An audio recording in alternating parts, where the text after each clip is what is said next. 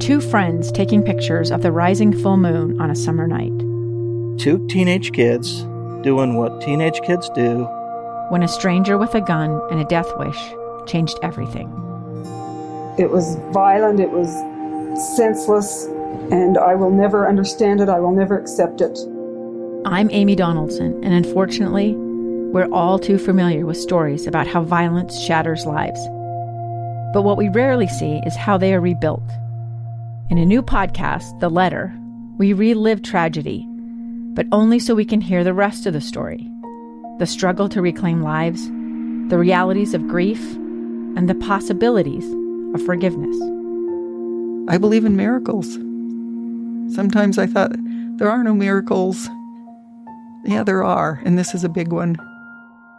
Follow The Letter at theletterpodcast.com or wherever you get your podcasts.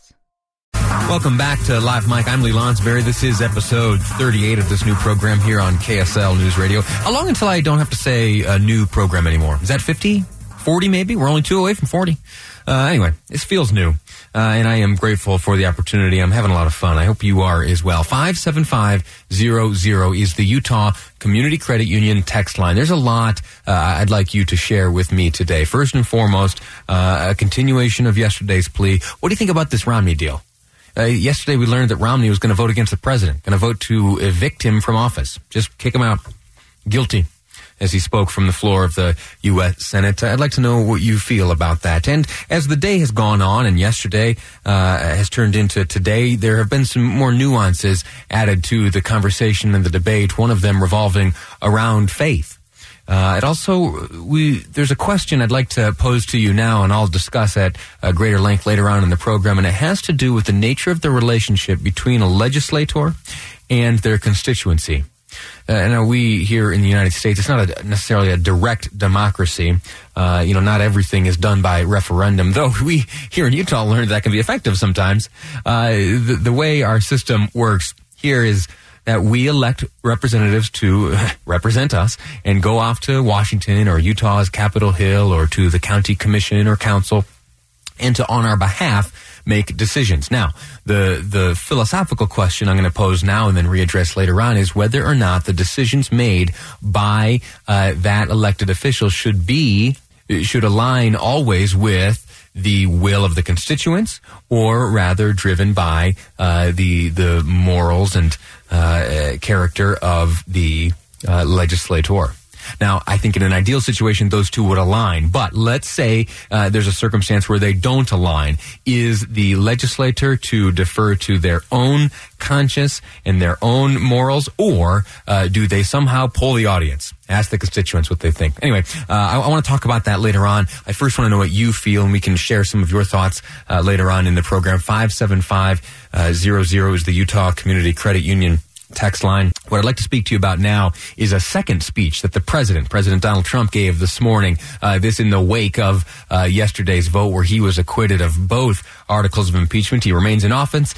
He goes on to continue his campaign and seek a re-election in November. He, following the National Prayer Breakfast at that hotel in Washington, D.C., he made his way back to his home, the White House, and gave a second, more public speech regarding some of the things that have transpired over the past 24 hours. I'll walk through some of those comments now. We have something that just worked out. I mean, it worked out. We went through hell unfairly, did nothing wrong. I've done things wrong in my life, I will admit. Not purposely, but I've done things wrong. But this is what the end result is. He then went to use the word evil. He called this whole impeachment trial an evil one. It was evil. It was corrupt. It was dirty cops. It was leakers and liars. And this should never, ever happen to another president, ever. I don't know that other presidents would have been able to take it. Some people said no, they wouldn't have. But I can tell you, at a minimum, you have to focus on this because it can get away very quickly. No matter who you have with you, it can get away very quickly. It was a disgrace. Had I not fired James Comey, who was a disaster, by the way, it's possible I wouldn't even be standing here right now.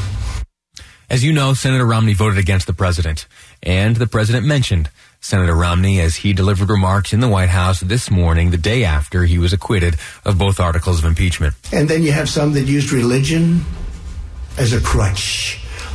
They never used it before. An article written today, never heard him use it before.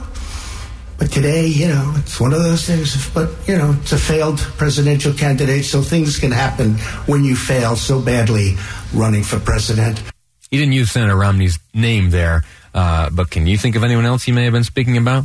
He then turned his attention to Senator Lee and asked the senator to send a message back to Utah. A man who is brilliant and who actually was deceived to an extent. It comes from a great state, Utah, where my poll numbers have gone through the roof, and one of the senators' poll numbers, and not this one, went down big. You saw that? You saw that, Mike? But Mike Lee is a brilliant guy.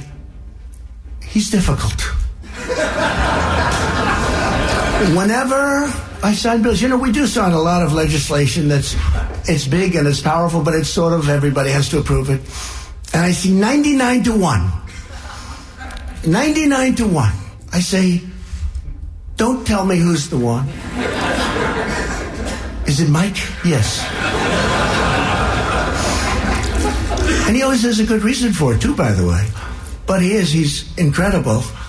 And right at the beginning, he knew we were right, Mike. And I appreciate it very much. You're just fantastic. And say hello to the people of Utah. And tell them, I'm sorry about Mitt Romney. I'm sorry. Okay? We can say that Mike Lee is by far the most popular senator from the state. But you've done a fantastic job, Mike, in many ways. In many ways. He had one last thing to say about Senator Romney, and then we'll move on to the next topic here. Then one failed presidential candidate, and I call that half a vote because he actually voted for us on the other one. But we had one failed presidential candidate. That's the only half a vote we lost. So we had almost 53 to nothing. We had 197 to nothing.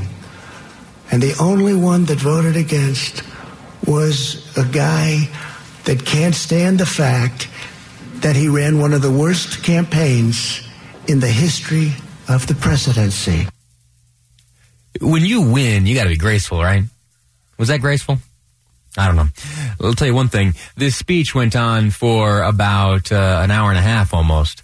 If you were listening to Dave and Debbie's program this morning, they started airing the president's remarks at about 10 o'clock. That continued all the way through to the end when they would typically be signing off, extended on into the next hour. It was a long speech. Boyd Matheson's got a producer, Robin's her name. She this morning pointed out that she went back, and this is fascinating. I love this. I love wondering about how things from history compared to what's happening today. She went back and looked at the first remarks shared by President Clinton from the White House the morning after the Senate voted to acquit him in 1999. Here, let me make a guess. How long do you think President Clinton's remarks lasted? Again, I'll point out the president spoke for an hour and a half. President Clinton in 1999. I'll give you 5 seconds to think of it, and I'll tell you the answer. 5, 4, 3, 2, 1. While Trump spoke for an hour and a half, Clinton in 99 spoke for a minute and a half. Next up on the program, we're going to be talking about, remember this? Remember the license plate story? There was that license plate driving around town. Someone took a picture of it, posted it up on Twitter. It caused all sorts of upset and intrigue up at the state office buildings, the DMV, trying to figure out how is it that someone could write the word deportum on the back of their license plate. Well, Senator Luz Escamilla has some legislation to address that. It does that, and then this is fascinating, it does something very interesting, which stems from a conversation you and I had with Clark Aposhian. I'll share that all with you next here on Live Mike. I'm Lee Lonsberry, and this is KSL News Radio. I'm Dave Cawley, investigative journalist and host of the podcast Cold. In October of 1985, a woman named Cherie Warren left work at a busy Salt Lake City office to meet her estranged husband at a downtown auto dealership. She never made it home.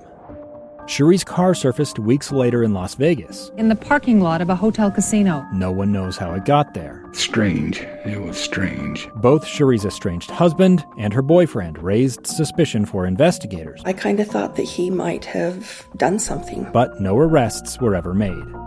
In Cold Season 3, we dig into double lives, make new connections in the case, and examine the difficulty raised by reasonable doubt. We want answers just as much as anyone else. They have creeps like that now too, so nothing's changed. That's the new Cold Season 3, The Search for Cherie. Now available anywhere you get your podcasts.